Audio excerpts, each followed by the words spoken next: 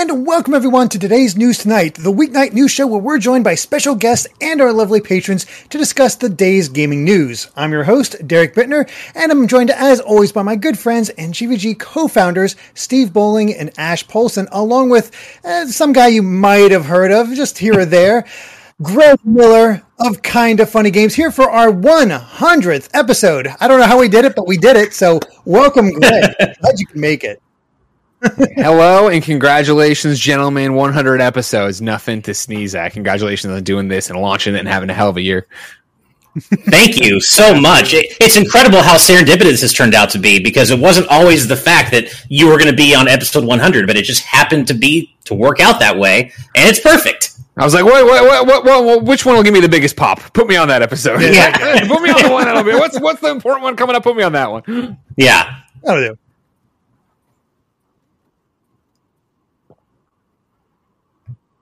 Absolutely. I know, Hell, right? Yeah, yes. That's ridiculous. Yeah, that was a crazy number. You know, we were lucky enough to now be in our coming up in January in our 7th year. I guess 6.5 right now of Kinda Funny overall. But then to have it pop up on the calendar that it was Kinda Funny Games. Yeah, we talked about it in the weekly meeting. Like, but wait, what year is it? And somebody's like, oh, it's got to be 3. And I was like, it's 4. And Nick just goes, God, we're old. Like we've been doing this for so long, right? Right. Steve, sir, I believe you are still muted.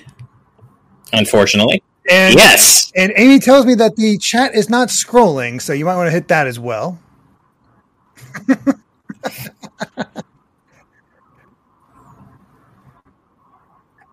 Steve was OBS.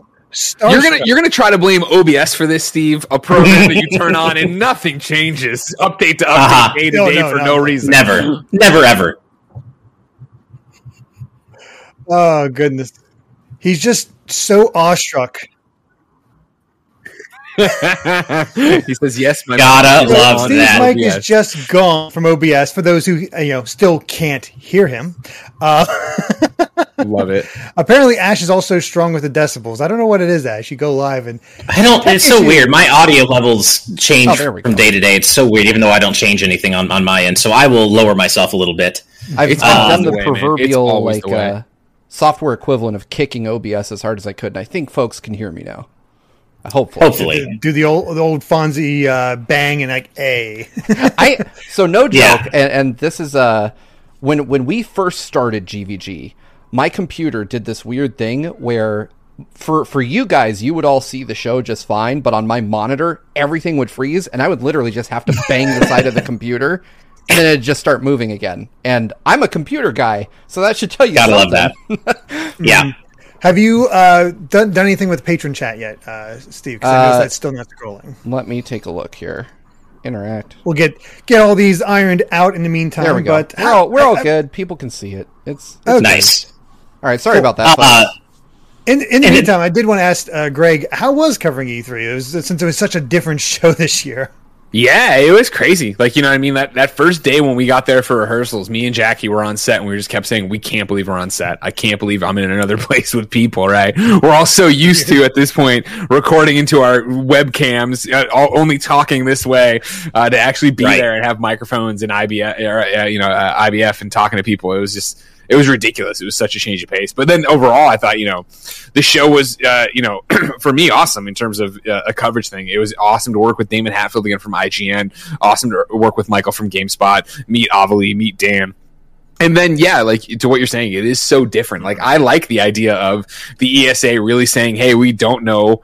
We haven't in the past known really what we're doing, but we're grabbing the wheel and trying to make this into something. And I think it's hit or miss, the four, do we need 4 days of E3? You know what I mean? Like, I don't know. And you figure the ESA has so many partnerships and different people that when somebody says, yeah, we'd love a slot, they're not really, it's not like how when we run Kinda Funny Game Showcase, I go through and vet all the games and vet all the things and give you that sign off, right? Like, I feel like their partners like, we want one. Like, okay, cool. And then you get the presentation, you watch, like, okay, yeah, this doesn't really match up to the Xbox thing we're doing, but like, why we're gonna help you out and do this thing, right?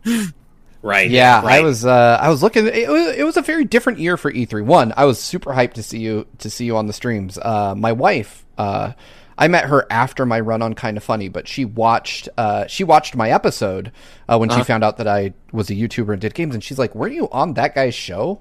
And I was like, yeah, I was once upon a time when I didn't have facial hair. She's like, dang, that's not happening again. He's too big for you now. She's like, he's too famous now.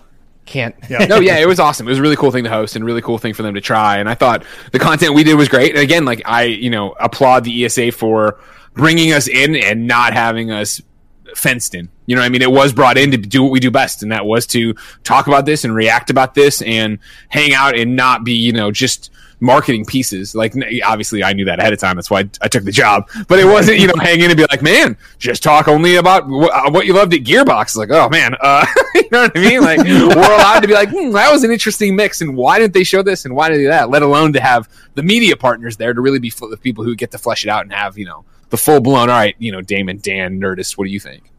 Right. Yeah, it was a really cool panel of hosts that they had set up, and I was impressed for it being, a remote E3. I went in not sure what to expect, not sure if I would like the show or not, but ultimately, and I told the guys this throughout our E3 coverage, it's a testament to how well put together it was that it didn't feel all that different from being there, other than not seeing all your friends, which is the best thing about E3. But other content-wise, it felt very similar. And that's the thing about it, right? Where it's you figure, we ended on Tuesday just like you normally would. Usually, right? Nintendo ends it, and it's like, guess what? The show floor is open. Everybody run out there. Let's all go. Okay, like that's how it usually works. And so, like this year to have it end and there be none of that. We were lucky to have Jeff in the Summer Games Fest have the demos all set up. There was a whole bunch of different people running Steam wishlist stuff that you get into. But yeah, not the same as, all right, cool, you've seen all these cool games, now go play them and then podcast and do interviews and talk about it that way. Get those cameras out, film them off camera stuff. Totally. Run back to your crappy hotel Wi-Fi, try to upload it all. All right, what'd you think? It was still strangely draining, though, even from the comfort of our own home, and without our feet killing us day after day. Even without that aspect, we did 10 to 12 reaction streams over the course of E3, and it was still quite draining. Of course, certainly for you, Greg, hosting every day and doing what you did. But that was the thing for me is that I ESA, when they asked me, I was like, sure, but I'm like, I still want to react with Kind of Funny. And they're like, oh yeah, we'll give you setup. So when it would be, all right, cool, let's see what Xbox has, they'd be like, all right, you're clear. And then I would run up this staircase to sit at my laptop and then flip on Discord and then talk to my guys about it and then run downstairs and introduce the thing or whatever. Oh, that's awesome. Man, so Season 3 didn't really change for you at all. For me, it was still, it was definitely, it was maybe even more exhausting of coming, we'd get back to the hotel, I would have dinner, and then we would put on Ozark, and I was usually asleep by 9:30. Wait. To wake up for the 5:30 call time. Off topic, but is the new season of Ozark out? No, I never watched it. Oh, my God. I'm watching Ozark for the first time. We're about to end season 2. We're having a great time. What a show. God damn, it's so good. Yeah. I don't think I've ever even heard of it, but I'm behind on a lot of things. Oh, you got to get it. Netflix. Yep, Jason Bateman in the drug trade. That's all you really need to know. Oh, well, there you go. By the way, congrats to Hunter J in our live audience patron chat. Their PS5 just came in today. They're looking for game recommendations, and all of our patrons already gave you a bunch. But yeah, I think we would echo Ratchet and Sackboy and Returnal. Yeah, Returnal. Yep. Spider-Man Miles Morales. Yeah. So and of course FF7 Remake Intergrade. There's so much that you are going to have a lot of fun consuming. I actually just finally started playing Intergrade last night. Nice. The intermission part. The funny thing is, I only played 2 hours. Half of it was Fort Condor. It's just like, I don't know where I'm going, so I might as well crank this out all right now. And it's just nothing but Fort Condor, and it's fun. Better than the original Fort Condor, I'll say that much. Way better than the original Fort Condor, yeah. Yeah. Is that what it's like to play League of Legends? Because it feels like that's what it's like to play League of Legends, just because you have the different paths and stuff like that. In your head, just let that be League of Legends. That's all you need to know. Yeah. I agree with that. Yeah. Well, goodness. But yeah, I believe we should, even before anything else, because we got a bunch of super chats in here. I do want to read those, but we also have our always wonderful Monday sponsor, the Game Orb. And the Game Orb is a fledgling channel that has focused mostly on Nintendo content until now. While they are still running Let's Plays of Nintendo games like Splatoon 2 and Mario Kart 8 Deluxe, going forward, they're also covering games on the Xbox Series X like portal still alive as part of a fresh daily upload schedule. So be sure to subscribe to the Game Orb at the link in the description. And we have them above 300. Let's get them to 350. We're working towards that next goal and continue to show them the GV Gang's support. And as always, they want to promote their friend's YouTube channel, Galactic Reaper, which we have a link to in the description. It looks like Ash just posted it in the chat. Yes. All around, all over the place. Definitely want to check out the Game Orb and just continue showing them the amazing support that you have up to this point. And just thank you to them for all the support they've shown us up until this point, because it is massive. Especially given that we're at episode 100 and the Game Orb has been sponsoring us for many of those 100 episodes. So seriously, the Game Orb, thank you so much for your continued support. You are... We love you, and we want to get you to as many subs as possible. So thank you, and let's get you to 350, 400 and beyond. Let's have you take over the world, you and Galactic Reaper. Absolutely. You got Galactic Reaper in there. Take over the universe. That's, small. That's how it all goes. So just a small There you go. Before we get to the news stories, as I was saying before, though, we do have a couple super chats that I want to read before we get to that. And first up is Jarrett Gardner with a $9.99 donation saying, after hours of frustration day, I was able to pre-order my Shin Megami Tensei 5 Special Edition. Hope everyone who wanted it got it. Also, this is the best community on YouTube, and you guys are the best. Well, that's very kind of you, and congratulations on getting that special edition, because apparently any type of special edition or cool thing that's coming out, good luck fighting the scalpers. That's about where it's they're everywhere. They're everywhere now. Yeah. They just like, oh, cool, people want this special edition thing, we're going to grab it. This has to be worse than the is this worse than the speculator boom for the 90s for comics? Because it feels like I've seen a lot of comparisons, and it seems to be affecting way more industries than just comics this time around. The whole scalping situation has gotten really, truly terrible. And it seems like in everything. I didn't know about the 90s in comics. I was a kid, so the difference was, I think it's so hard to tell now because everybody has Twitter and you can eat. I mean, you're seeing everything and everybody complains. So it's like, I don't know, is it worse? It feels like it's worse because everybody can immediately be like, I can't find anything I want. But we're also, as we're talking about in the Patreon chat, right? Like, we're living through the fact you still can't get a PlayStation 5, you still can't get a Series X, which is so core to what we all care about. Yeah, exactly. Right. And I mean, I guess it can't be. We'll have to see the after effects because it almost literally killed Marvel, which is a weird concept to think about, but there you go. Either way, Shellshock Prime with a $5 donation saying, funny story, I was the Mario cosplayer at PAX East 2018, and I asked Greg if he worked on Giant Bomb or if he was a fan. He said, just a fan. I love it. It's true. I love how we all have these sort of Greg Miller interaction stories. Yeah. People just shouting at me as I run past them at a PAX. Exactly. Jaden Buck with a $2 donation says, Loud Vibes Gaming. Hopefully, Loud Vibes Gaming for Ash, Quiet Vibes Gaming for Steve. Yeah, so I love my audio, everybody, so I think we should be okay now. Well, that was a while ago. I think you're not paying me anymore. Cool. Joe N with a €10, 99 euro pence. I think. Oh, it's not euros, but I don't know. But no, that's euros for sure. I don't know what the 10.99 euro are. I don't either. Sorry, dumb American. But says, congrats, guys. Been watching you since the Wii U days on GX. You are the heart and soul of GX. So I was so happy when I saw you started GVG. I do miss Tom though. Well, Tom's great. There's no doubt. Yeah, about that. Thank you very much. We miss Tom too. Yeah. We love Tom, Yeah. and he's forever one of my best friends. I love that guy, and thank you so much for the kind words, man, and for the donation. Thank you so much, Joe. For those of you wondering, for those of you that are fans of Tom, just a quick plug for him and what he's doing. He recently released a demo as part of the whole Steam Next thing for his game Carpoon. So if you want to look that up, finally released Carpoon that. on That's Steam, awesome. there's a free demo out. Go check it out. He's been working on that game for as long as I've known him. Long time. Yeah, Insane, it's been a pretty while. much, yeah. It's a fun game too, so check it out. Nice. Sketch at NPM with a $4.99 donation says, binging kind of funny, and I'm so aligned with Greg's outrage that they tried to rank X-Men 3 over X-Men 2, or when they made him watch Catwoman. Love you guys. Thank you. Who the heck was trying to put X-Men 3 over X-Men 2? Yeah. We did this show called In Review where we watch a series of movies and then rank and review them, right? And this and the Raimi Spider-Mans made me feel like a crazy person. Where there was like, Raimi Spider-Man's bad all the way with him. Like, what are you talking about? Like, no, like they're not like modern superhero movies, but you're crazy. And then like This one here, where they were like, trying to tell me X3 was better than X2. I was like, you are a crazy person. What are you talking about? It was Tim. It was a couple other ones. It wasn't just like one odd man out. It was everybody trying to tell me I was crazy. What? I mean, look, I don't even hate The Last Stand as much as some other people, but to say it's better than X2, what are you talking about? X2 is clearly the superior movie. The only good thing they had in there was the casting of Kelsey Grammer. That's about it. Right? Yeah. I am offended by that idea. That there's a lot of offensive things on In Review, I assure you. Nice. Whew. All right, then that's. Yeah, that's a take. Okay, that is a take. Yeah, it's hot. Yep.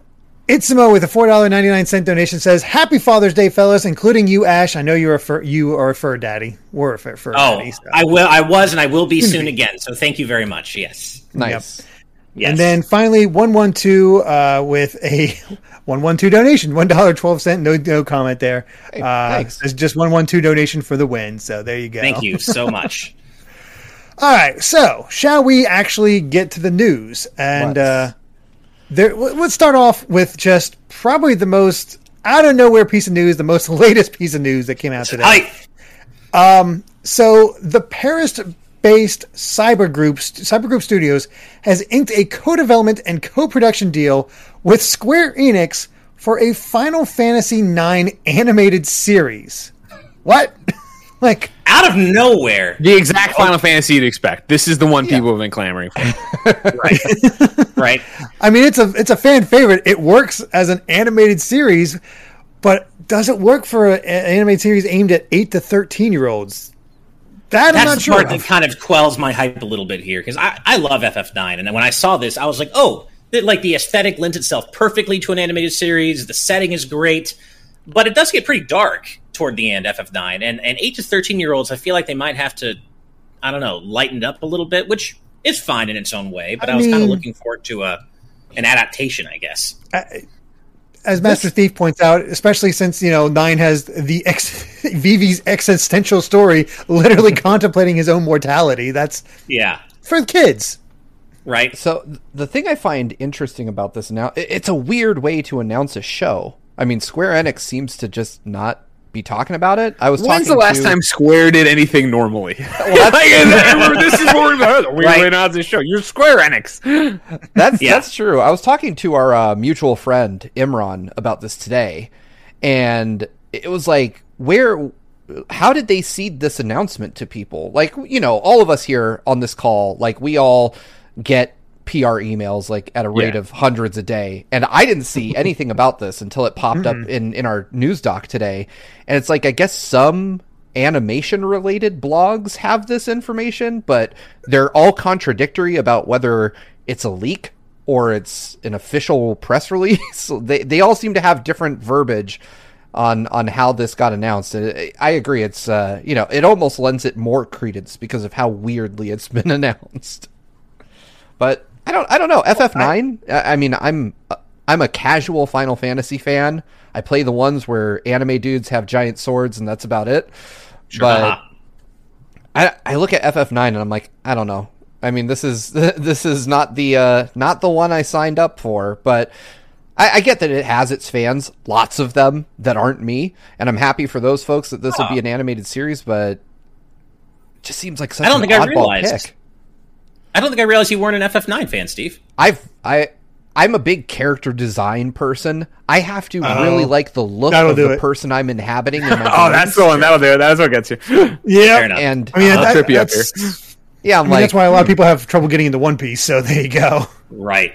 You, Narukami, in our live audience chat, choosing potential violence, asking all of us and Greg, if you are an FF fan, Greg, what's your favorite mainline Final Fantasy game? Oh boy. See, I'm not a Final Fantasy fan, and I've tried so many times. But what I would do is Final Fantasy VII Remake. I adored. Like I couldn't believe it when I texted Tim that when we were reviewing it. I was like, dude, like I'm all in, because I had tried so many times to play Final Fantasy VII. Through on PS1 in emulators. The versions they put out. Obviously, I had tried stuff like 15. I had tried the Lightning series. But I try them all the time, hoping it would be the one to grab me, and I never had any success. I still need to. Well, I did demos a long time ago with Destin on IGN when they did Realm Reborn, and I enjoyed what I played, but never went back to it. I have been since coerced in the past month to download it and give it a real shot, but I haven't got time yet to do it. But yeah, for me, it would be remake. Nice. That makes sense. It's game. my game of the year last year, so it makes sense to me. I would probably have to go with 10. I like my top 3 kind of like cycle between 6, 9, and 10, but I think if I had to focus on one, it would be 10 is my favorite. But I'm a big Final Fantasy fan in general, so I say 10, but I love a lot of them. Yeah, it's hard to choose, but of the ones I played, I would have to go with 9. So if this one doesn't work, it's going to cut me. It's rough. What about you, Steve? I'm kind of with Greg on this one. 7 remains my favorite out of everything I've played, and I mean 7 Remake for me. And I talked a lot about this last year when it came out on PS4, but it is everything I wanted from like a modern reimagining of Final Fantasy VII. And I love the fact, I know a lot of people are really upset about the way the story went in that game, and I won't break it fully down here, but I mean, as a game that is an unimaginable amount of years old, because I just don't want to think about it in relation to my own mortality.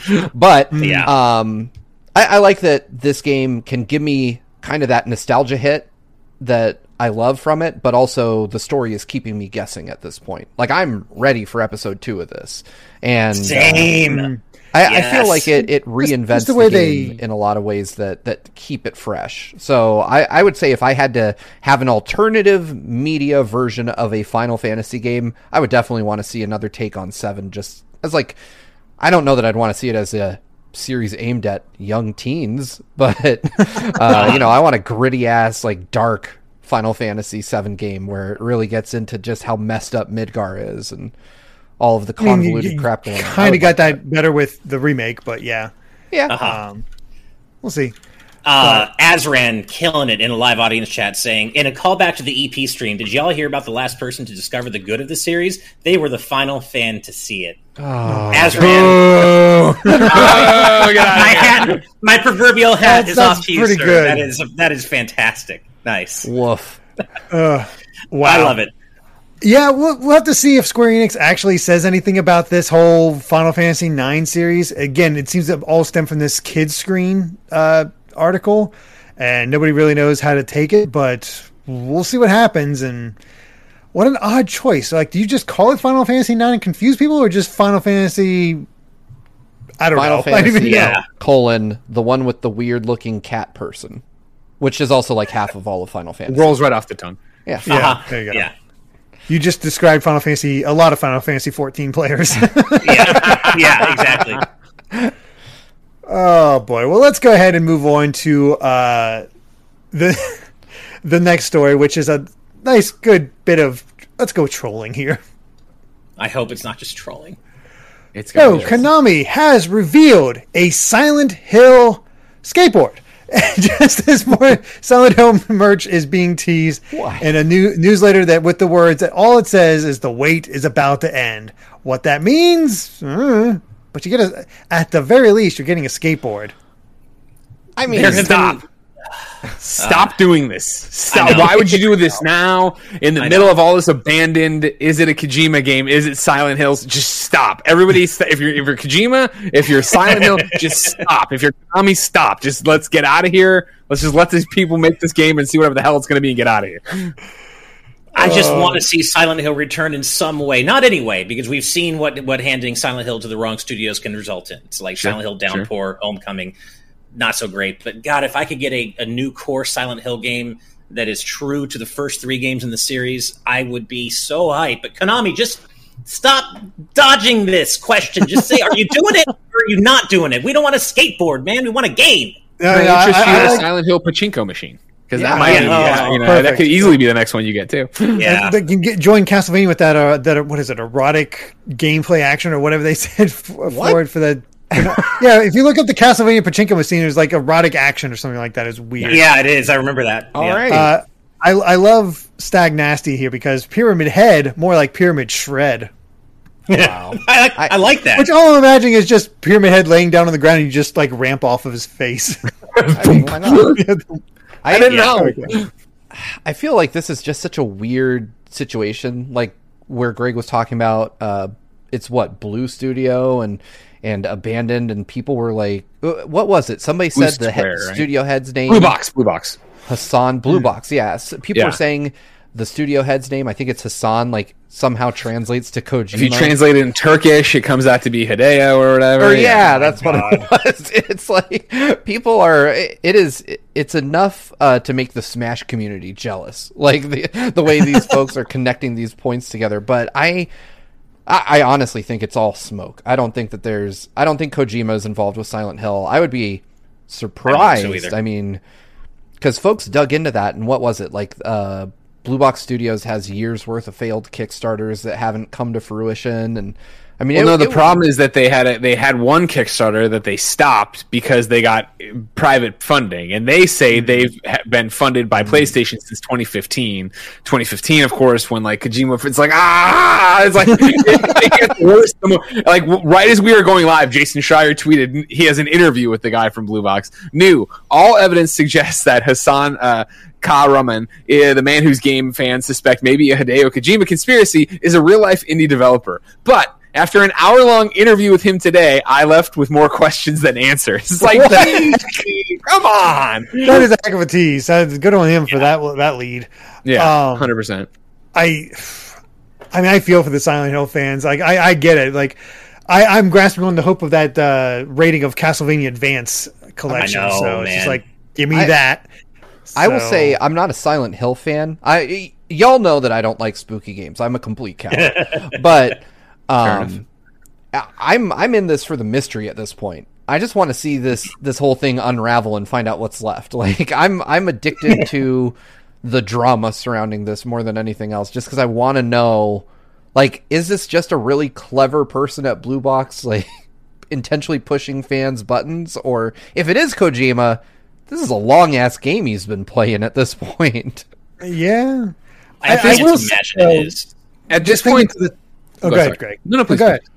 All right, so at this point, I honestly think it's just that they've painted themselves into a corner where I think the initial reaction when they put up Abandoned and everybody was like, it's a Kojima game, like the quotes everybody ran with were like, IGN and everybody else was like, it's not, and this sucks. We've been working on this for so long, and now everybody's, misrepresenting our work to be this. But then I think they got over that initial reaction. We're like, wait a second, like, this is great publicity that people care about it. So then they did the whole, our game's name's going to get revealed, and it starts with an S and it ends with an L. And then that blew up, and then they saw people start to really get their hopes up, and I think now they're trying to reel it in, but I think it's just too far gone. Yeah, I agree with that. And I feel bad for the inevitable backlash against them, because I feel terrible because they've obviously, whatever they are working on, they've been pouring their blood, sweat, and tears into. It might still look pretty good. Oh, and it might, but that's the thing is, it might not matter. Like, no matter how good it looks, because it probably isn't Silent Hill or anything. But it's that whole thing, right, where I feel like their morale dropped when they initially did it. They were like, well, somebody's like, well, what if we used it? They went up, then they saw it, now they're trying to come down. I think it's now Friday, right? They've delayed their app. Yep. It'll come out. It'll not be that. People are going to be really mean on the internet, but you can't deny that by the time we get to releasing this game, more people will have heard of this game because of this whole thing. And like, in the end, it's going to be, hey, this was all for the best for us as game developers. But the short term is going to be a rude awakening on Friday when it's officially not a Kojima game. Unless it's a Kojima game.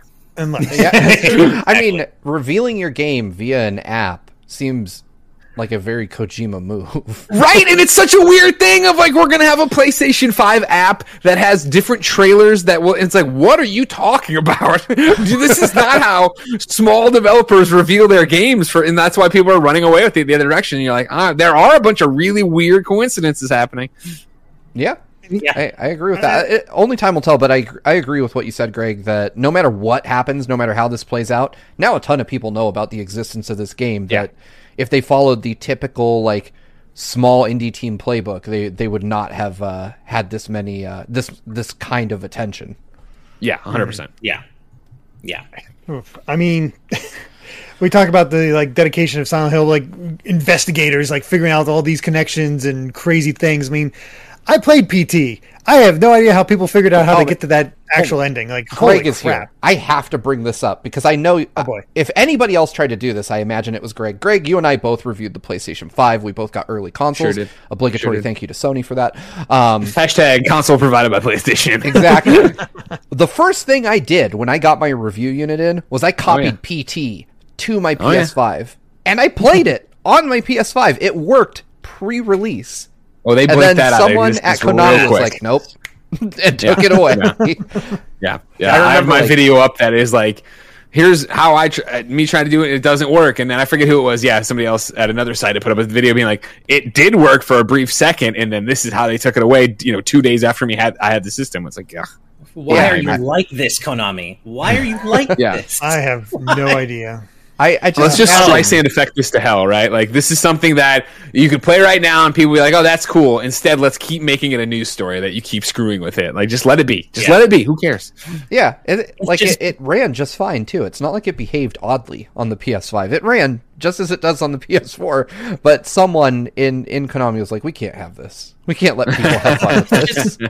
It's one of the saddest stories, modern Konami, where they were and where they are now. I miss 16-bit and 32-bit era Konami so much, and of course that's not a hot take. Everybody misses that version of Konami, but God, if you had told me that years later this is what would have become of Konami, I would never have believed you, and it sucks. I'm going to be honest with you, as probably the oldest person in the chat. I didn't give a shit about Konami in the 16-bit era. Super Nintendo Konami, I didn't care. It was Metal Gear Solid that really made me care about Konami at all. And then, I got into other games of theirs later on, but I did not even notice their existence. I probably played their games, but I wasn't really thinking about them until MGS1.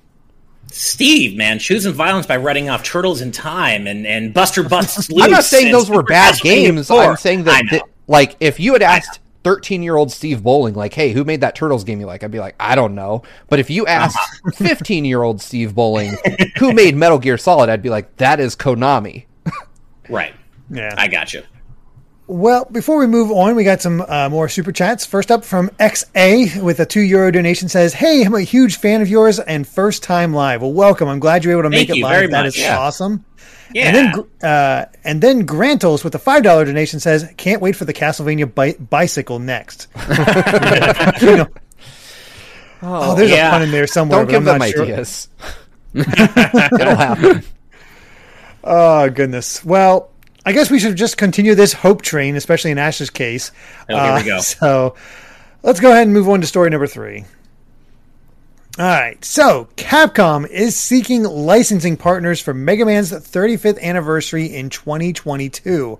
And this is significant because when they did this back in 2016, they got Mega Man X's 25th anniversary, and again in 2020 for Battle Network's anniversary. I think even then it was basically every time they've done this, we've got a collection. So this gives Ash further hope.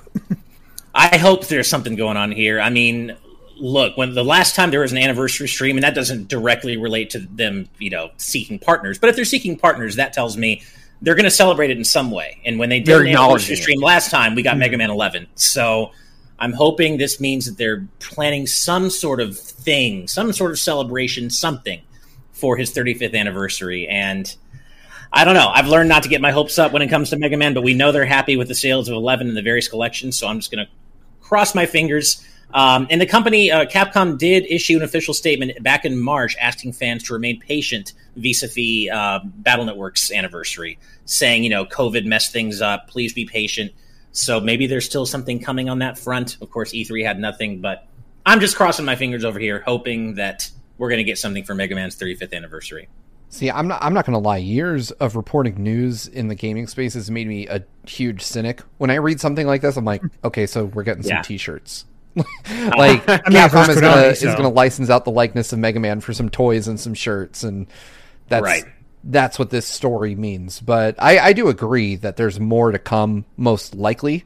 But I would caution folks, because I always tell folks, like, don't read between the lines when it comes to gaming news, because oftentimes there's nothing between them.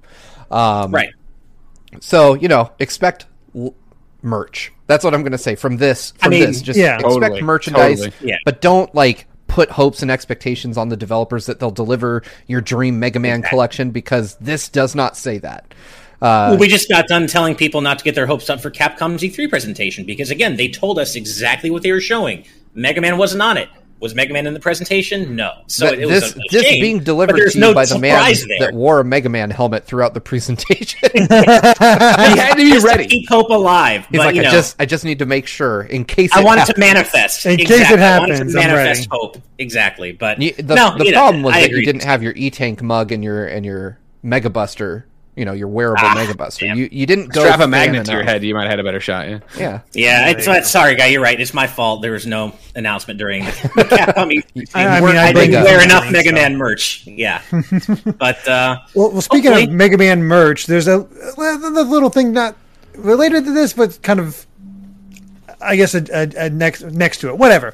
Basically, Mega Man Legends is having its OST soundtrack coming to vinyl and. The heck did this start? Audio cassettes? When are cassettes coming back? I didn't know this either. Why? And actually, I just ordered... I love Ship to Shore, because some of you know, I collect video game music vinyls. I'm a big video game music fan. And they just recently announced the Klonoa 1 and 2 soundtracks coming to vinyl and cassette. And that was the first I'd heard of cassette, I guess, coming back in some way. I didn't buy them. I just bought the vinyls. But yeah, I guess this is a thing now where cassette is making some kind of comeback. I don't know. Some people say that vinyl has a richer sound than digital, but I don't think I heard anybody say why cassettes are good. Right. I mean, this is pretty cool, though. Cassettes, for those of you that aren't ancient, like oh man, old man Steve coming through to explain cassettes. They are not in any way like superior from an audio perspective. They aren't. What made them great was that they were durable and an easy way to transport music before the advent of CDs. Yeah. God, I hate saying that. But it's right. I mean, they were easy to kids carry today, around. what the hell's a CD? I know, right? Like, I think about my daughter who is 8, and I'm like, someday I'm going to show her like a PlayStation 1 disc, and she's going to be like, the hell is that? Yeah. Why do you have this dusty ass thing? But like I fully anticipate by the time my daughter is like a teenager that it'll be hard to purchase physical games. Like it'll be more of a boutique thing. Like limited run will be kind of your main means of getting physical goods. I don't know, like in 10 years. That's a console generation and a half away. That's also terrifying. But I really wonder. I would love to talk to someone at Sony and ask them what the split is. Well, I guess the split on PlayStation hardware right now is whatever the hell you can find.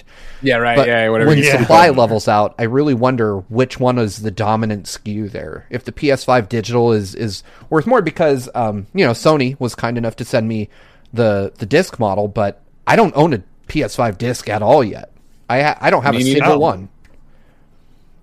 Yeah, and that is neither. Yeah, but I think that's what'll be interesting about it. Where I bet that comparison in terms of, hey, was it the disc or the discless version that's selling better when you can actually buy them?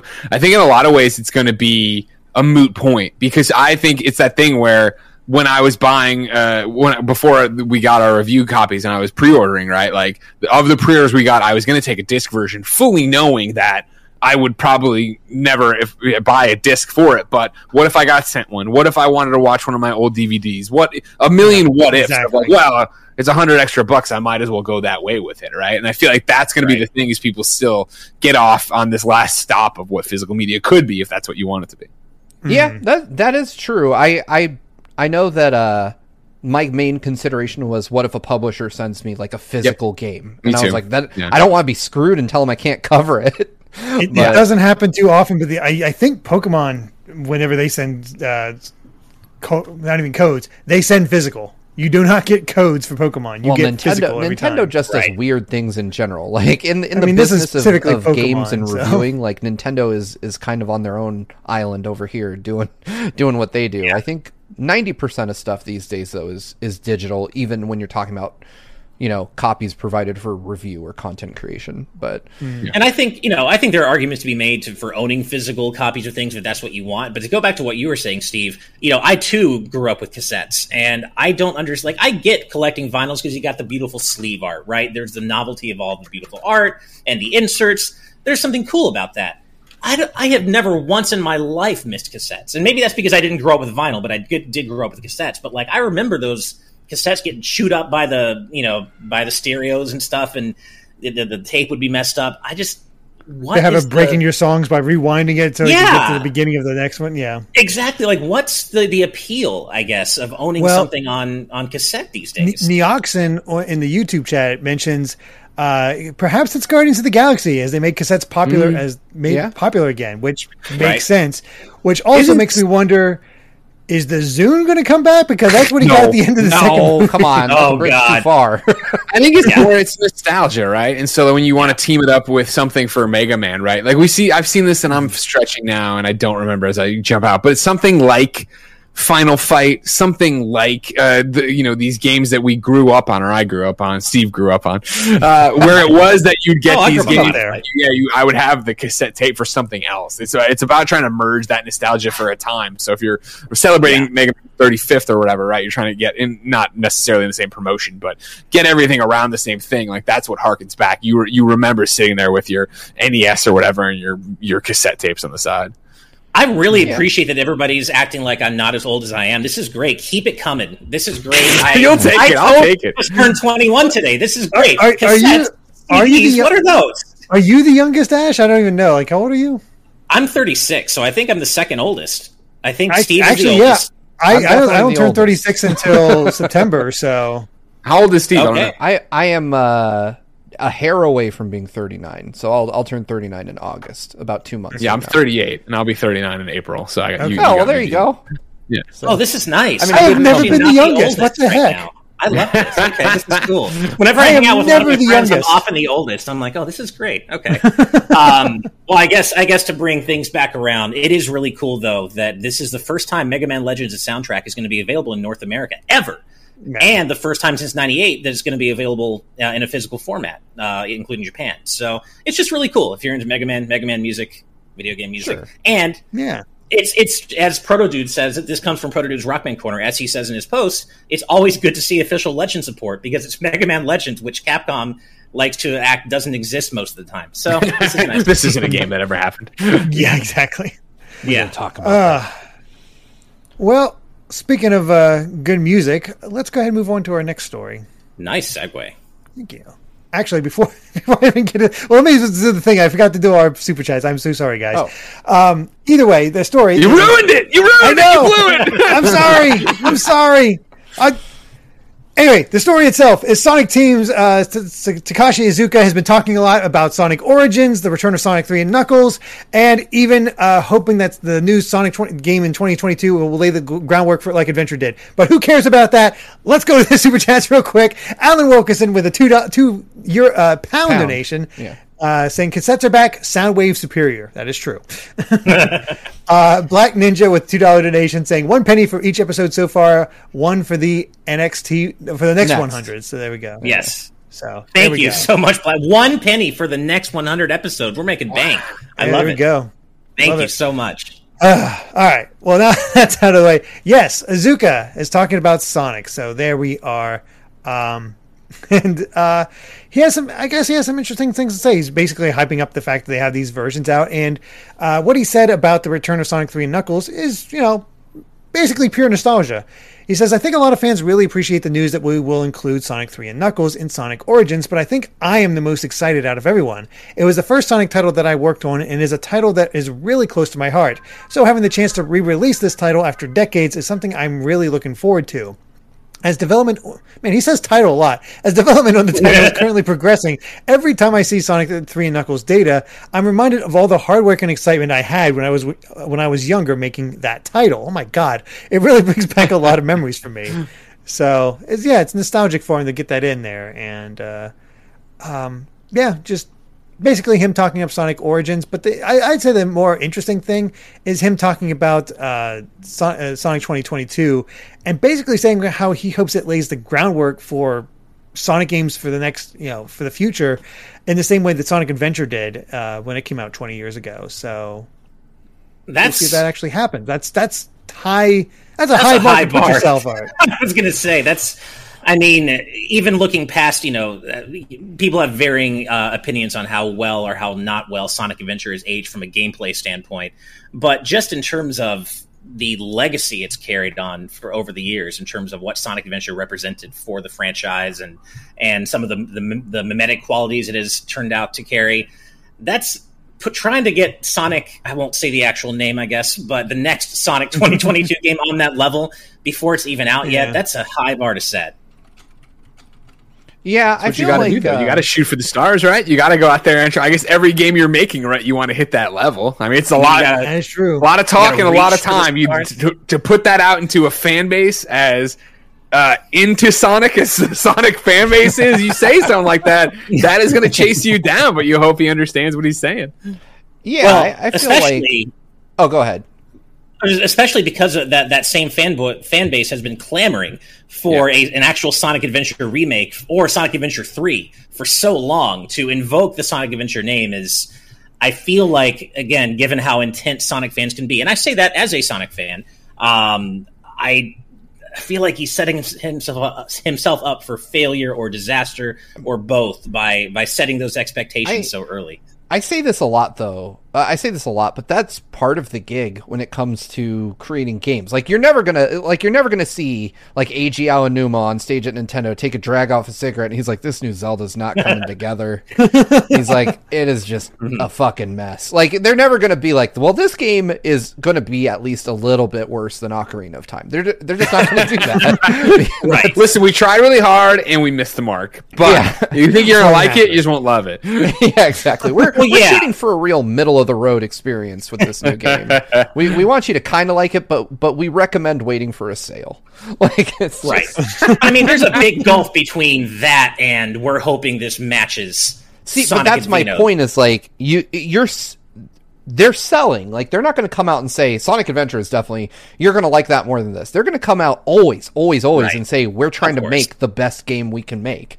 Because that, I mean, one, it's objectively true. I'm certain they don't come into the office and go, "We're going to make this game with as little effort as possible." Just phone it in, all right? Yeah, we just got to make sure we lose the rights if we don't make a Sonic game this year. So.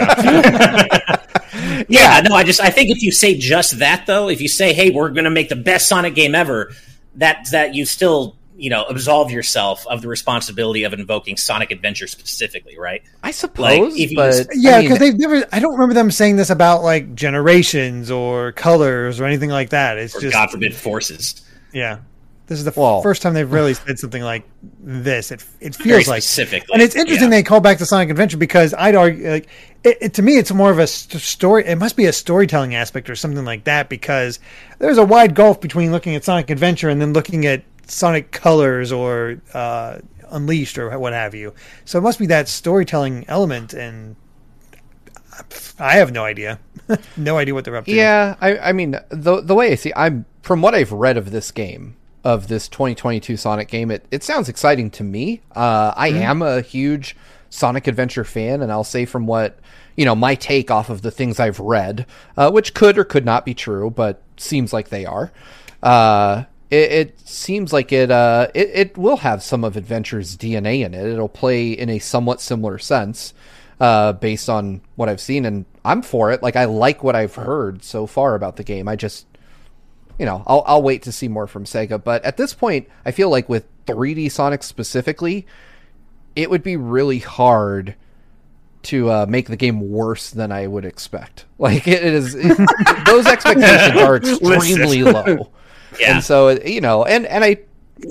don't know the last time I saw a brand new 3D Sonic and was just like, "Oh my God, I can't wait." Like I play him because I have a long history with the character and I love to see what they've put him into, but at this point I just want Mania 2. Like that is the game I'll get really excited for. See, that was my thing. Mania like when I'm looking through this and like you guys were talking about it, you're like, "Oh yeah, pure nostalgia." And it's like I am a Sega kid. I grew up a Sega kid. I had a Sega Master System. I had Sega Genesis. I had the Game Gear. I had the Saturn. Like the list goes on, right? But it's like to be like, oh man, I'm glad the Sega Asia versions of Sonic 1 and 2, the original. It's like, is that what? Haven't we done that enough? Sonic Mania freaking killed it. Like, it was awesome. Yeah. Like, you know what I mean? Like, don't we want more of that? Well, I'd rather see them double down on that than talk about like how pumped they are that we're getting a 4:3 screen ratio, and I'm like, all right. I mean, I'll say this: the idea of playing Sonic 3 Knuckles at all again on modern platforms is super exciting because that game's incredible. And I will say the idea of playing Sonic 3 Knuckles on modern platforms in 16:9 format, that's exciting as hell. Like, I cannot wait for Sonic Origins. But still, even put a new 2D Sonic, Mania 2 next to that, I would take the new game. I want a Mania 2 so badly. But in the meantime, whether they're working on that right now or not, it is pretty damn exciting, though, that they're finally bringing Sonic 3 and Knuckles back. Yeah. One thing I want to point out, I never knew, Greg, that you were a Sega kid growing up. Yeah. I feel like every Sega kid that I've ever talked to ended up in games somehow. Like, we all ended up like we had that inferiority. There's a reason that the Yakuza story from like 2 days ago popped so hard. We're like, Yagami's gonna have a playable Sega Master System in his office, and we're all like, ooh, tell me more. Let's go. I didn't have a Master System, but I did go from NES to Genesis and then Saturn and so forth. So there was if you had a mom in the 80s who walked into Toys R Us, looked at everyone herding around the NES and was like, I'm gonna go somewhere else, then you probably are a games journalist today. Yeah, for me, I was talking about it. It was that we went to Toys R Us, me and my mom, and it was to pick up or look for real Ghostbuster toys because that's all I wanted. And she made the mistake of going down the video game aisle, and I was walking, and I stopped and I turned and I slammed my finger on the glass, and I was like, "What is that?" And it was the Sega Master System copy of Ghostbusters, and it had the Ghost that logo. game is so good, so good. The best version was Master System. She's like, "That's a video game," and I was like, "I want that for my birthday." So a couple months later, I don't remember what the difference was, obviously, but like, she got the game, Uncle Mike got the system, and I was a Sega kid. And when I got a great report card in first grade, got my Genesis with Sonic bundled in. You know what I mean? Like, I was ready to go. And man, that was a rude awakening going to Travis's house for the first time ever. He's like, "You want to play video games?" I was like, "Yeah." And he went and he turned on Mario, and I was like, who the hell is this? Like, what is this guy? What is it? What? Like, I thought you played games. I'm like, yeah, I do play games. Don't you have a Sega? He's like, what's a Sega? Oh man, the great schoolyard battle, of course. Yeah, I was lucky and privileged enough to. I was probably more of a Nintendo kid, but I was lucky and privileged enough to have both. And so I had a Genesis. I didn't have a Master System, but I did have a Game Gear that I actually recently dug out not too long ago, and I could not believe how big and chunky that's a bludgeoning weapon these days. You could, that's like, it's so big. It feels big. I got my out of context, but yeah, it felt big in my hands even as an adult. Like, how the heck did I hold that as a kid? Totally. Yeah. Just this weekend we were at an antique fair, and they had a Game Gear, and I picked it up, and I'm like, geez Louise, this is a big one. Seeing a piece of your childhood at an antique fair is also just a painful experience. I don't think I have it anymore, but I also had a Sega Nomad. And let me tell you, playing Sonic 3 and Knuckles with a Game Genie in that thing, you have a tower of games coming out of your Sega Nomad, which is just really Ash weird Paulson, looking.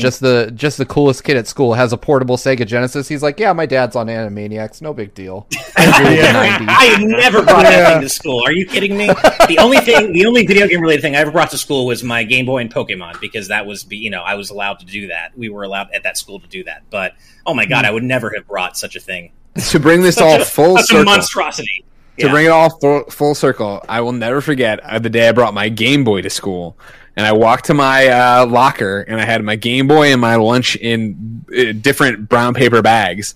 And I couldn't unlock my locker, so I dropped my lunch. But it turned out that I had the Game Boy and the lunch in the wrong hands. And I picked that Game Boy up, and it wouldn't work, and I cried. And then eventually, back to how Steve got his computer to work, I eventually found that if I dropped it on the floor again, I could turn it back on. And so this Game Boy became a thing of, it worked fine for days, and then it wouldn't, and I'd drop it and pick it back up and turn it on, and it would work. I was like, oh my gosh. That's amazing. That is amazing. Awesome.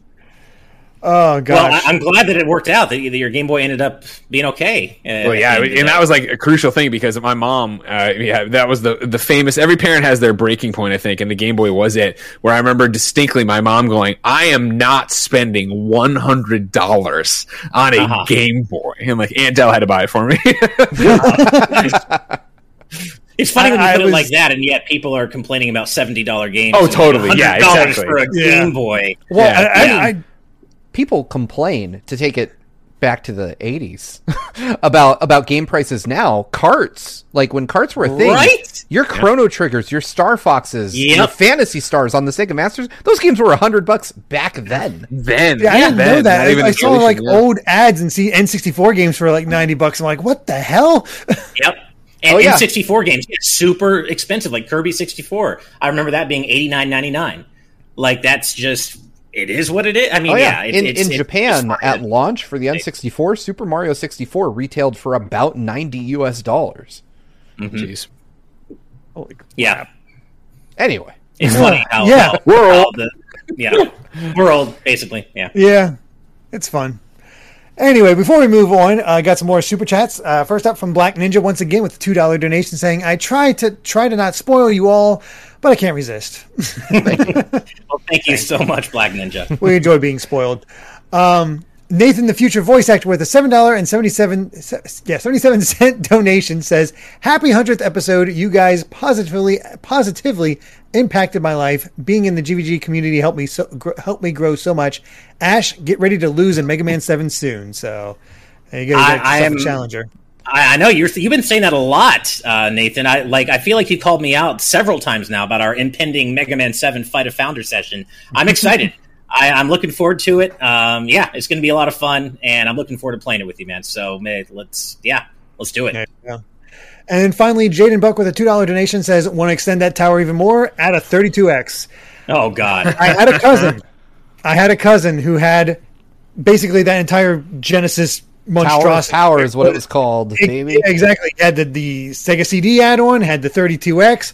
That's how I first saw Sonic CD and Knuckles Chaotix. I'm like, what are these? And I look at what's on top of his Genesis, like, I don't want that. I will say one of my favorite things that I've received in my career covering games is when Sega sent over the review unit for the Genesis Mini, they followed it up with like a little plastic, like just it does nothing, but you can. They recreated the whole Tower of Power for the Genesis Mini, and they only sent it out to Games Media. So like you can't buy it. It's just a weird, useless but really cool add-on that they sent over.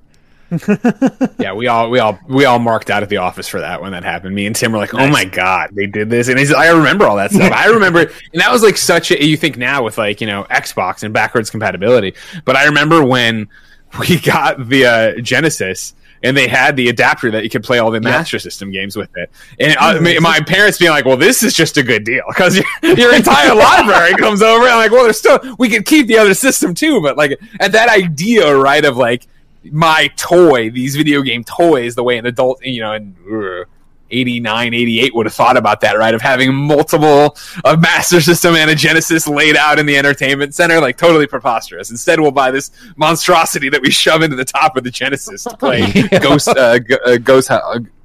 Ghostbusters and then Ghost House. Yep. Ghost House. Right. The card, never forget. Wow. All right, well, let's go ahead and move on to our next story, which is all about I don't know. I don't even know how to transition to this one. It's Tekken.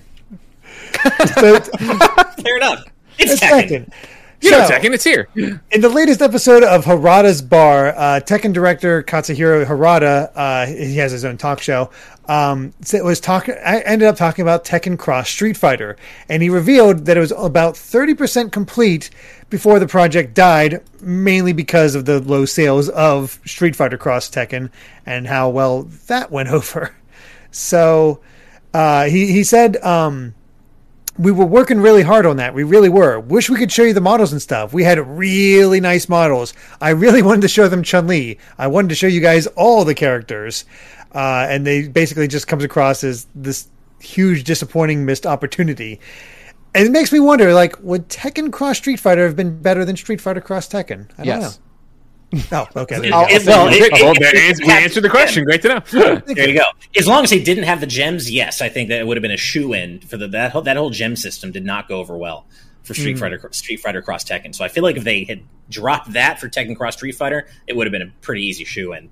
One thing that's really interesting about this on the Event Hubs article is that in the episode of Harada's Bar, apparently it was alluded to that we've already seen Akuma's model from Tekken Cross Street Fighter, and it actually looked a lot like what he looked like in Tekken 7, which makes sense. So that's pretty neat. I guess in a way, a relic of what Tekken Cross Street Fighter would have been and looked like did survive in Akuma's model in Tekken 7. So that's I always posited that when they added Akuma to Tekken 7 that was essentially like an unofficial cancellation of the game publicly. Just because, I mean, the way these deals work, and they have to work out the contracts for using Capcom's characters in their own games, so I'm sure that they had to go and rework that deal somewhat to get Akuma into Tekken, but I stopped counting on this game coming around 20. I gave up on this game a long time years ago. I think everybody did. I guess that's why it's interesting to hear it come back up again. Like, I think we all assumed it was just canceled and gone, and that was it. And of course, it is. But it is interesting just to hear Harada-san bring it back up for any reason.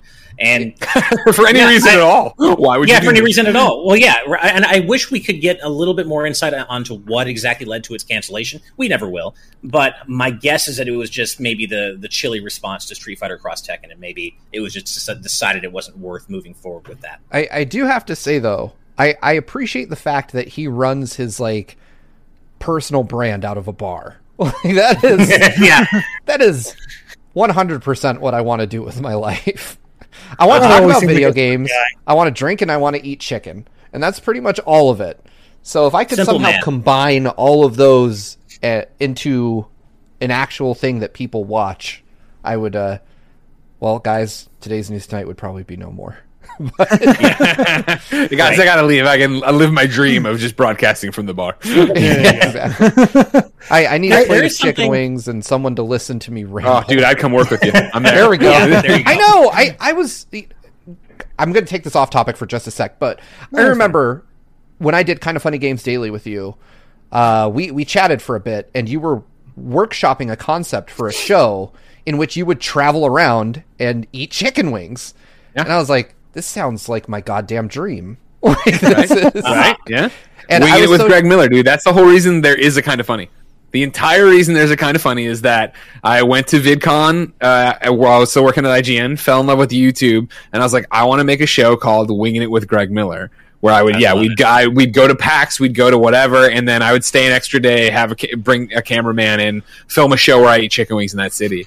And I was like, the problem is I don't know how to edit video and I don't know how to use YouTube. So I'm going to start my own channel, and then I will do other shows to get to Winging It with Greg Miller. And that was where I made Oration, and I made Conversation with Colin, and then we made the Game Over Greggy show, and then we started having too much fun making content, and then Game Over Greggy became Kind of Funny, and here we are. I love it. Yeah, I was. Still haven't made the Wing show. One day I will. Yeah, you had stopped off for a meetup in Phoenix, and at the time I was working like 2 miles away from where you were going, and I was like, I bet if I took like a half day off, I could run to like the best chicken wing place in Arizona, grab them, and bring them to the meetup. And I was like, but the meetup's out of Portillo's. That would just be rude. Yeah. It'd be like in college. Someday, if you're ever in Phoenix, I will show you the best chicken wings in America, hands down. 100%. I'll be back. What's the place called? It is called ATL Wings. I'm looking it up. Which is nice. Ironic, the naming, considering I'm in Phoenix. But they are. I can't bring someone to Phoenix without insisting they eat there. Steve, whenever you do come out here to visit me in LA, I'm taking you to a place called Michindak. It's a Korean fried chicken place that is just to die for, and you're going to be so happy you tried it. Absolutely. Oh man, you're going to be. I love that I'm so addicted. My mouth is literally watering. I know. We at obviously need to shoot a pilot of this show with Greg at some point. Yeah. Yes, exactly. I guess to bring things back to Tekken Cross Street Fighter really quick, I do think it's really cool. There's something romantic about the fact that in the end, Tekken Cross Street Fighter did happen, and it's called Super Smash Bros. Ultimate because Kazuya is going to be in Smash. And so in a weird way, that actually did happen. You know, Ryu and Kazuya. It's even better now because it's Tekken Cross Street Fighter Cross Fatal Fury. Yeah, which is really damn cool. Smash Ultimate is basically Mugen at this point. Like, basically, it is a 13-year-old's fighting game mashup dream. 100%. Yeah, like I've said this on Twitter before, but if like you showed my 15 or 13-year-old self, whatever, the roster for Smash Ultimate, I don't even know. There's no way. No way. Who the heck are these? I probably wouldn't believe it. Yeah, exactly. Yeah. And of course there are some that would be like, who are all these characters? But it would be impossible to believe. Oh yeah. Yeah. All right, Classic Metroid Kip does point out that Tekken 7 has Street Fighter and Fatal Fury 2, so I forgot about Geese and Tekken 7. Point. My Shiranui is in Tekken, or Terry is? No, Geese Howard. Oh, Geese Howard. Jeez. Oh, okay. I remember that. I distinctly remember the reveal trailer for him. I think it was at I'm blanking on it, but the one big fighting game scene that Ash always goes to. I don't know why I'm blanking on it now. Oh, Evo. Evo, yeah. It was at Evo, where it was him just doing his one move and just the entire crowd shouting, "Predictable! Predictable! Predictable!" Yeah, uh-huh. It's like, Evo's so much fun. I can't wait for it to come sometimes the fighting... I don't understand... I'm not in the fighting game community, but it'd be really funny to see it. Watcher TL points out that Mai is in Dead or Alive, which... yeah, that seems... That's a fit, yeah. That's a fit. That's where the not-so-good boys and girls go.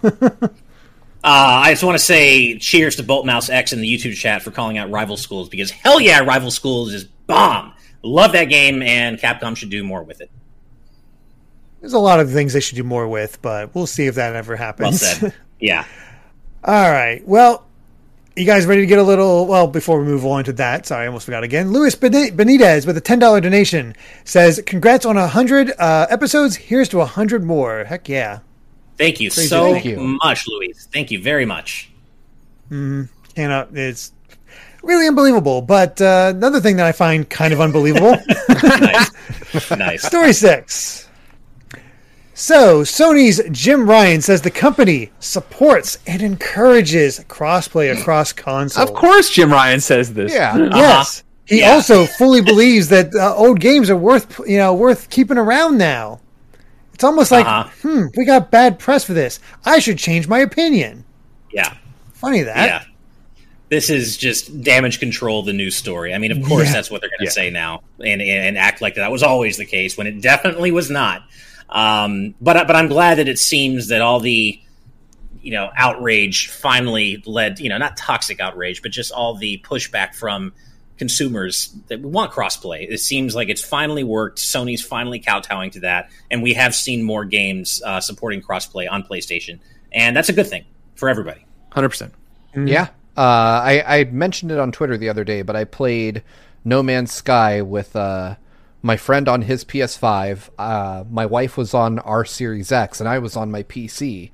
And it was awesome. I loved it. I wish we could have that experience across more games, and I do think that Sony has been on the wrong side of history with this one, but it does seem like they're coming around. And the problem is, right, based on what we've seen from the Apple Epic thing, right, is that they've come around a little bit. And there's still this thing of they have this, we're still number one in terms of consoles, right? And if you're going to do this, fine. But if the stats get back to us that, they're buying other stuff on Apple or Xbox or whatever, but then playing more on PlayStation, we need a cut of that. And that's what Epic's doing with them in Fortnite, right? But you can look at Borderlands 3, right? Where Borderlands 3 came out and it's crossplay, finally, everywhere but PlayStation. And Gearbox threw 2K under the bus and was like, this is a 2K decision. And then 2K hasn't given an answer and PlayStation haven't given an answer, but the answer is going to be that it's the same thing. And they're like, well, no, this is, not only is it like, whatever the money part of it, what a headache. What a headache now to watch every cross-platform player and be like, all right, cool, this person's spending 80% of their time on PlayStation, but they bought it on Xbox. Crap. All right, hold on. It's these little archaic things that are still tripping it up, which suck. Right. Yeah. They actually have a bit in this article about that whole thing with Borderlands 3. Ryan was actually specifically asked about this, and he replied that he didn't want to talk about a live business issue with a long-standing partner, but stressed that its policies are consistent across all of the publishers. See, they're consistent, meaning that that what they did to Epic is probably what they do to everybody. Sure. Yeah. Yep. I don't know why this is so fun to me. Probably because I'm 12 years old. But my favorite take on Jim comes from our live audience chat. Rob Arman X saying, "Jim can support my nuts." There you go. Right out there, Rob Arman X. This is why he didn't want you to have cross-platform play. Remember, he's thinking of the children originally. He was worried about the children, he said, when he didn't want Fortnite to go everywhere. Right, exactly. Yeah. Too good. Oh, goodness. I will say the one thing that is really disappointing about this for me is my PS5 is my favorite place to play multi-platform games right now. The experience with I rave about this. It's the dumbest feature on the PS5, but the mic and the speaker and the DualSense are fucking phenomenal. They are great. And I like the idea that I can just be voice chatting with my friend as we're playing a PS5 game and not have to wear a damn headset. So it makes it, that feature alone makes it my de facto place to go to play with other people if I want to talk to them while I play. Hell, I even watched the season premiere of Rick and Morty on YouTube TV in a party chat over my, with my DualSense acting as like a bridge between me and my friend as we both watched. I just really enjoy the multiplayer experience on PlayStation. It's just a shame that they do have this weird archaic system for crossplay. It would be nice if I could just assume when I pick up a game that if my friend has it on another platform, I could play it, but it is still very much a case-by-case basis, and that sucks. Yeah. I'm still super stoked to see what happens, probably what next year, but even beyond that as the relationship grows with Discord. PlayStation giving them the money and having this thing now, and like, what does that mean? Because if we can get Discord straight up integrated into PlayStation, that'd be awesome. Oh, yeah. I have said that I want Discord to replace voice chat on literally every platform. Just give me Discord integration. I mean, Xbox Live does an okay job. Nintendo just doesn't do it at all. And Sony's system is good, but counterintuitive, like in the OS. But yeah, if I could do it all through Discord, I'd be really happy. Just have one unifying system for all my gaming voice chat. Nice. But I'm at least happy about the rich presence thing. It is such a dumb thing to wish for, but I do like seeing, what game I'm playing up in the little status bar on Discord. I mean, it rats me out sometimes, but I like that it can actually show that. Mm-hmm. Yeah. I like the dream I would love to have voice chat integration in Nintendo hardware, but of course that'll never happen because it runs so counter to Nintendo's whole philosophy on that whole, and even their ability on that whole front of things. But that would be so nice to have. Or as you said, Steve, just to have that solution be part of every, piece of gaming hardware. I would love that. God, that'd be fantastic, right? Yeah, that really would. Also, Next the Hedgehog in our YouTube chat says, speaking of crossovers, did you guys know that Sonic is in the Shin Megami Tensei and the Fist of the North Star mobile games as a demon and a playable character respectively?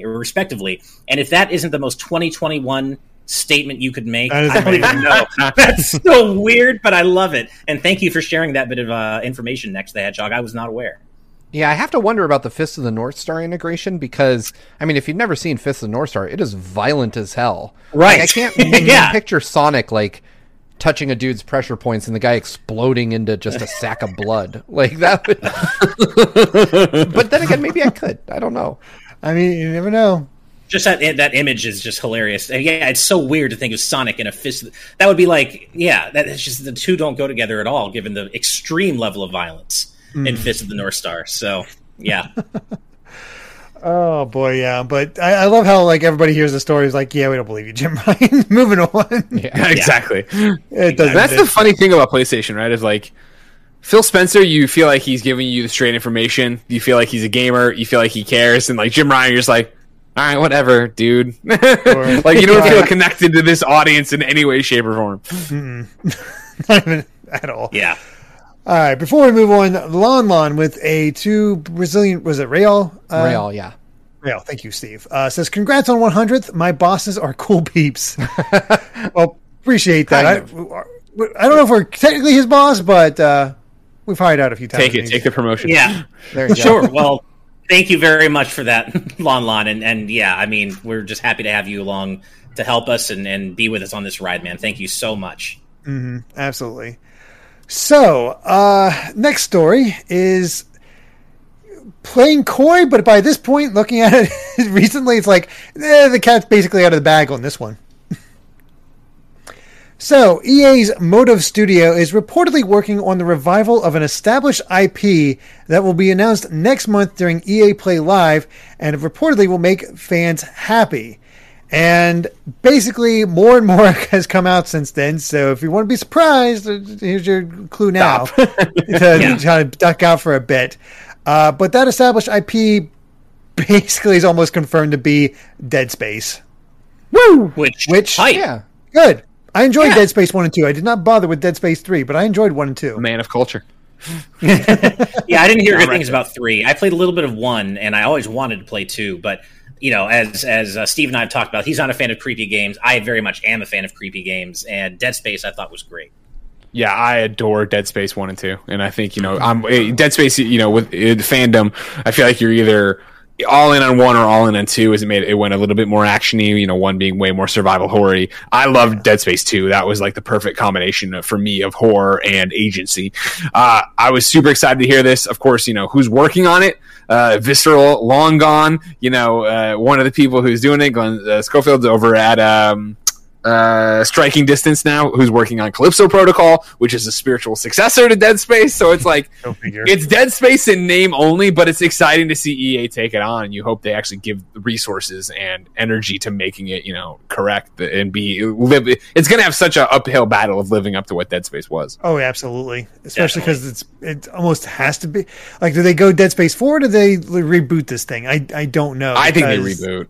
Yeah, I could see that being the case. We're so old. Like the people who play Dead Space right there, like I don't know, the kids these days, they even know what Dead Space is. I mean, it did come out pretty soon after Resident Evil 4. The funny thing is, I always hear from so many people, it's like, Dead Space is so scary. I'm like, really?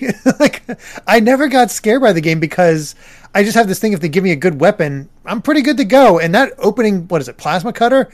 There was a specific trophy to beat the game with just the plasma cutter, and it is entirely possible to do with, honestly, it's almost easy mode, because all of a sudden all you have to focus is on that thing, and it becomes so powerful. Yeah, all right, cool.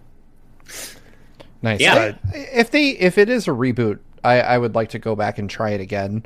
I do tend to be okay with the survival horror games that, like Greg said, lean more into the action aspect of things. So I'm excited to see what this is. But if it's, well, I'm a coward. If it's too spooky, I'm out. But Steve, I want to see a stream of you playing Silent Hill 1, 2, and 3 with the lights off, headphones on. No, nothing to take away the horror element of those games, because I don't know that I can document that for the internet to have forever. That would be. I would like to do something for Halloween. I would probably, like during spooky season, pick up a game I probably normally wouldn't play otherwise, like Eternal Darkness or something like that, and freak myself the hell out. I'd recommend Alien Isolation. Good stuff. Is Alien Isolation the one that had the really bad AI that was fixed with like a single typo? No, that was Colonial Marines. Marines. Yeah. Okay. Isolation was the good one from, I think it was Creative Assembly. And, God, that game's really good. Longer than you expect, too, but it actually had some legit moments for me. And it seems like it's really scary based on what I've seen of it. It just seems really, especially if you're, again, doing the whole experience. Like when I play horror games, I really try to do at night, lights off, headphones on. That's how I played Fatal Frame Maiden of Blackwater, and I found it extremely effective. Nice. So, yeah. Is that one worth it? I want to play it. I missed it on Wii U, but obviously now it's getting the multi-plat approach. I would say yes. I really like that game. I reviewed it back on Game Explain. I really enjoyed it. I think it's scary as hell. It's a solid representation of Fatal Frame's gameplay. Story is interesting. You definitely do have to deal with tank-like controls, which is kind of endemic to that style of game, I guess. But in general, yeah, I fully recommend Maiden of Blackwater. Cool. I'm going to check it out and hope they're going to re-release the others. I have Fatal Frame 1 through 3 on PS2. I haven't had a chance to really play through them. 1 and 2 are great. I haven't played 3. I played 1 for a stream, and I kind of got stuck because I ran out of camera thing, and my health was too low. I was just like, I couldn't, I was just like, well, I have to either get really good or something, and it just wasn't happening, so I had to stop. Yeah. Which is unfortunate, because I was really enjoying it up to that point, but oh well. Before we move on, Titus Malvolio with a $6.90 donation. Thank you so much. Nice. Very nice of you. Been playing the 2D Metroids in chronological order before Dread. Beat Zero Mission yesterday without thinking. What's your favorite 2D Metroid game? Super. Oh, that's mean. Super. Fusion's close, but it's Super. Yeah. I mean, again, the recurring theme of this episode being how ancient we all are. That one just arrived at a time in my life where it has this kind of lasting impact. You know, I remember sitting on the floor of my room playing that game, and it was one of the very first Super Nintendo games I ever played. So I was like, you know, like Greg, I grew up with a Genesis, and then some 3 years into that generation, my mom brought home a Super Nintendo, and nice. I ended up going to the local Hollywood Video, again, I'm old, and rented Super Metroid. Just, that was the first game that just kind of had this sense of atmosphere that I couldn't shake, that it stuck with me. So, yeah, Fusion is a great game, and I think if I looked at it in a more critical way, in a non-emotional sense, I would probably go there, but Super Metroid just, it's part of who I am at this point. Oh, yeah. No, I mean, Fusion is a fantastic game, and I have all the love in the world for it, but Super just, it hits different for me. A funny story, actually, a little bit of an anecdote here, but when I was a kid playing Super Metroid the first time, I remember I was stuck for a long time in Meridia, right? And probably and that was before the internet, before, you know, you could just go up and look on GameFAQs or whatever. So I was stuck there for quite a bit, and the Nintendo hotline was too expensive to call. So I was stuck, and I remember while I was stuck in Meridia, I got hit by a really bad stomach bug that stayed with me for days. And there was one night where I'll never forget it. In that kind of weird space between being awake and being asleep, I was just kind of half dreaming of Super Metroid, of Meridia, and I dreamed up a way to move forward in the game, thinking I dreamed up something to try. And then when I was feeling well enough, I actually tried it. I don't remember what it was, but I found the way forward and was able to finally progress. Oh my God, that's an awesome I don't know. story. It was really cool. I was just so entrenched in Super Metroid, and that game just infiltrated every part of my brain, and I couldn't get enough of it. When I wasn't playing it, I was thinking of it, to the point where I dreamt of it, and I was actually able to dream my way forward in real life, which was really cool. I'll never forget it. Yeah. What about you, Greg? I've never connected with a Metroid. Really? Oh, okay. I again, being a Sega kid, my first exposure to Metroid, I should say, would have been Metroid Prime, watching my friend Kyle in college play it on the GameCube, and I totally vibed watching it and liking it, but I was never drawn to play it. And then when got to IGN and stuff and started trying to go back and play stuff, now that I had everything at my fingertips, going back to Metroid and Super Metroid, both through the Switch Online and stuff like that, even they're such a, Steve's talking about a place in time where it's I play something that's a Metroidvania nowadays, right, and can really enjoy it. I love Axiom Verge. I had a great time with that, and I can totally see all those influences in the other games, but going back to the source material is so antiquated for me that I just get mad and I'm like, oh, it's clunky or this or that, or I don't like that it doesn't, do the map right, or it's all these things that make it not fun for me since I'm trying to play it decades after the fact. Right. Right. Unfortunately, I have thought about this as we're going on, and I have to go with Fusion. I mean, it doesn't have the open elements. You're a lot more guided that time around, but the story is so intriguing. It has the first real sense of, I'd say, horror and fear that the series has tried to promote up to that point, that I think succeeds at, and it's just really, really great time. So yeah. Well, and Fusion uses its linearity to its advantage. It uses its linearity to really punctuate the storytelling in a way that works, unlike Other M, which didn't work at all. But no, Fusion uses its linearity to its advantage to make it an even better game. And oh man, I just love Fusion. Oh man, I have a lot of fond memories of a lot of Metroid games. The funny thing is, though, I can't remember how I first played Super Metroid. It might have been on the Wii, because I didn't have an SNES growing up.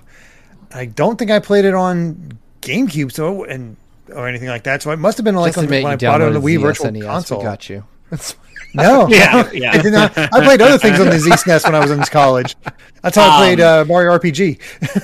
I want to take a moment to call out our awesome community, because there's a little discussion going on in our live audience chat right now where one of our longest supporters, Top Dog, said, I played Metroid and Super Metroid for the first time a few days ago, and they both suck. Okay, obviously that's a hot take. Obviously a hot take, but you know what? Our awesome community is saying, you know what? That's how you feel. That's totally fine. You don't have to apologize, and you don't, Top Dog. If that's how you feel, that's totally legitimate. And I just love that nobody's dragging you. That's just not what we're about here. And yeah, that's how you feel, man.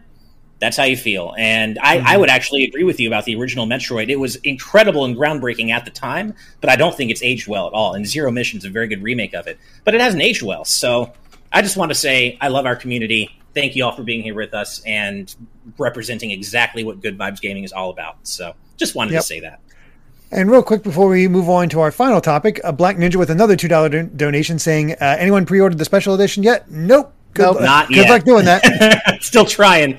I got 4 kids, man. I don't have time to sit on Twitter waiting for merch to drop. It ain't happening. Yeah. I want it. I know my limits. Huh. Right. Well, this is interesting. Let's go ahead and move on to our last topic, which is mysteriously vanished. It is Psychonauts. No, I know it's there. The vanishing part is the other thing. Oh, so Double Fine's senior producer Kevin Johnson says that no crunch was involved in Psychonauts 2 development. But I click on our link to look at his tweet. Yes. I was going to mention that when I was getting the slides ready for the show. I pulled up the VGC article that had the text from it. I'll read that out real quick. So the tweet, the now deleted tweet read, fun fact, Psychonauts 2 has had no crunch. The team has been amazing, and I'm proud to have been part of something so special that's been made in the schedule we set forth. I think you'll have fun, too. And that came from Double Fine's Kevin Johnson, who originally tweeted that and has since removed it, which... Yeah. That's a bit awkward. Yeah. Oh, you didn't crunch? Get in there. So you gotta get in there right now and do it. I definitely quote tweeted that, which is super awkward. But I don't know how to read that other than something about it was not true, or somebody disagreed, or he found out, or like maybe other people that he didn't know about came out and like, hey, there was crunch for me, or something. I don't know. To be fair, it could be something far less insidious than that. Lot, and I mean a lot of folks in games and other adjacent industries have to run lots of things they say through PR before they say anything at all. Remember, they're a Microsoft studio now. They're an Xbox studio. Yeah. You know what I mean? It's not as easy as it used to be as an indie just to shoot off and say whatever you wanted to say. Yeah, right. I've had a couple guests from some pretty reputable companies like Nvidia and a few others that have had to drop out of the show because I could not give them like a list of topics in advance of the show. And I'm like, well, it's a news show. We talk about whatever's happening that day. And they're like, well, that just doesn't work. We need to know exactly what's going to be asked. Well, okay, I guess it's not a fit. Yeah. No, that's totally fair. And I'm glad you brought that up, Steve, because it could not be something as insidious as that. That's definitely true. It's just odd given the content of the tweet, given, that it's generally good vibes and a positive thing. But yeah, it could just be, hey, someone says something out of turn, no matter what the context was or the content of the tweet was, and that's just not okay. Right. Possible. I mean, Ratchet and Clank's, Insomniac was able to tweet out about this, which sort of steamrolled the whole, like, hey, we're finally making these really good games with no crunch. Ain't that great? So. Well, I mean, no crunch is objectively a good thing, but corporations are weird. And they're going to, they want to control all the messaging around their products. And it could just be something as simple as like, we just don't want to talk about crunch, period. At all, ever. Yeah. And, exactly. I would wager that it's something more like that, because if it was a PR person reading it, I doubt they'd take offense with the actual content of the message and more just, hey, we have a policy that we don't publicly address crunch and issues like that. Take it down. Yeah. Which I would think is probably closer to the truth than. According to Mikey O'Leary in the YouTube chat, the Twitter account is also locked down now. So, I mean that to me just. Yeah, it smells like somebody saw it and just said, hey, you shouldn't be talking about stuff like this, period. Now, I honestly, the fact that the entire Twitter... Let me throw it up here. Let's see what's going on with Kevin over here. Kevin Jones, 25. The fact that the entire thing's locked and protected, honestly, I go the opposite way with it, where I don't think it was Microsoft. I bet it was just jerks on the internet. Like, I think, we're all very publicly facing. We interact in a very specific way. We sadly are used to saying, hey, man, I really like Game A. And everybody like, you're an idiot. I hate Game A. Game B's better. So, when you're somebody who, with all due respect to Kevin Johnson, I'm not sure how much he gets in front of people that way.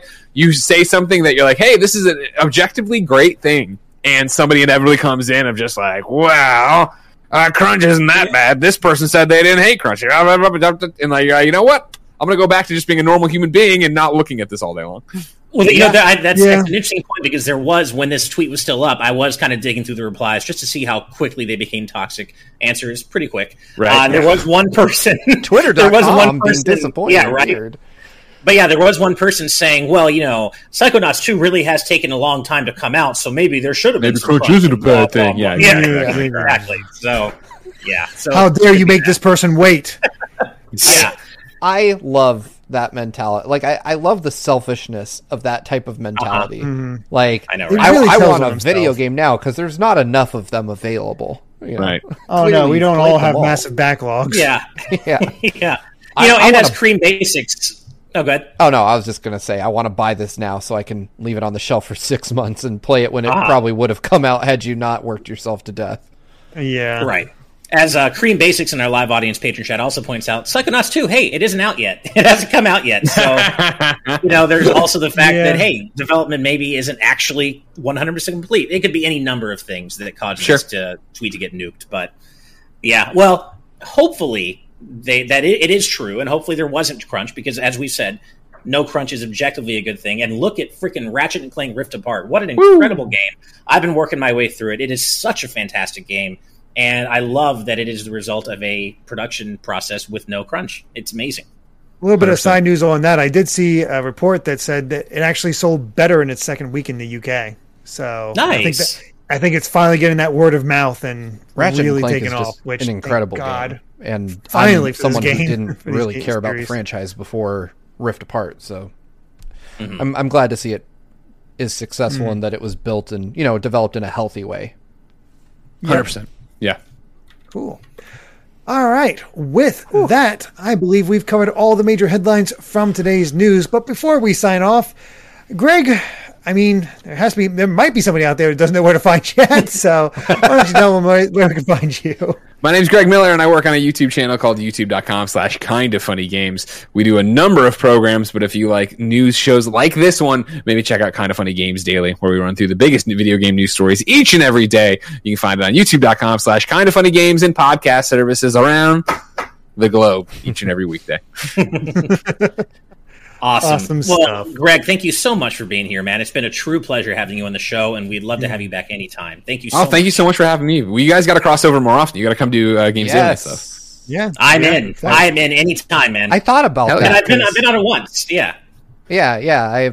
I've also been on Gamescast and Games Daily one time, and I thought about it when this pandemic started, and I was like, you know what? It's easier than ever to do that show. Totally. Yeah, right. Yeah. That's what it is. Greg, or Every blessing show of is this now, just talking into this. There you go. No, I had a blast talking about, I think it was Jedi Fallen Order with you guys. And we did Daily, and then we did, so that was a lot of fun. You want to know what is almost heart-wrenching is I've been on Kind of Funny Games Daily once, back when Jared was part of the crew, and that was a couple years ago at this point. And do you know what we talked about? We talked about the Switch Pro.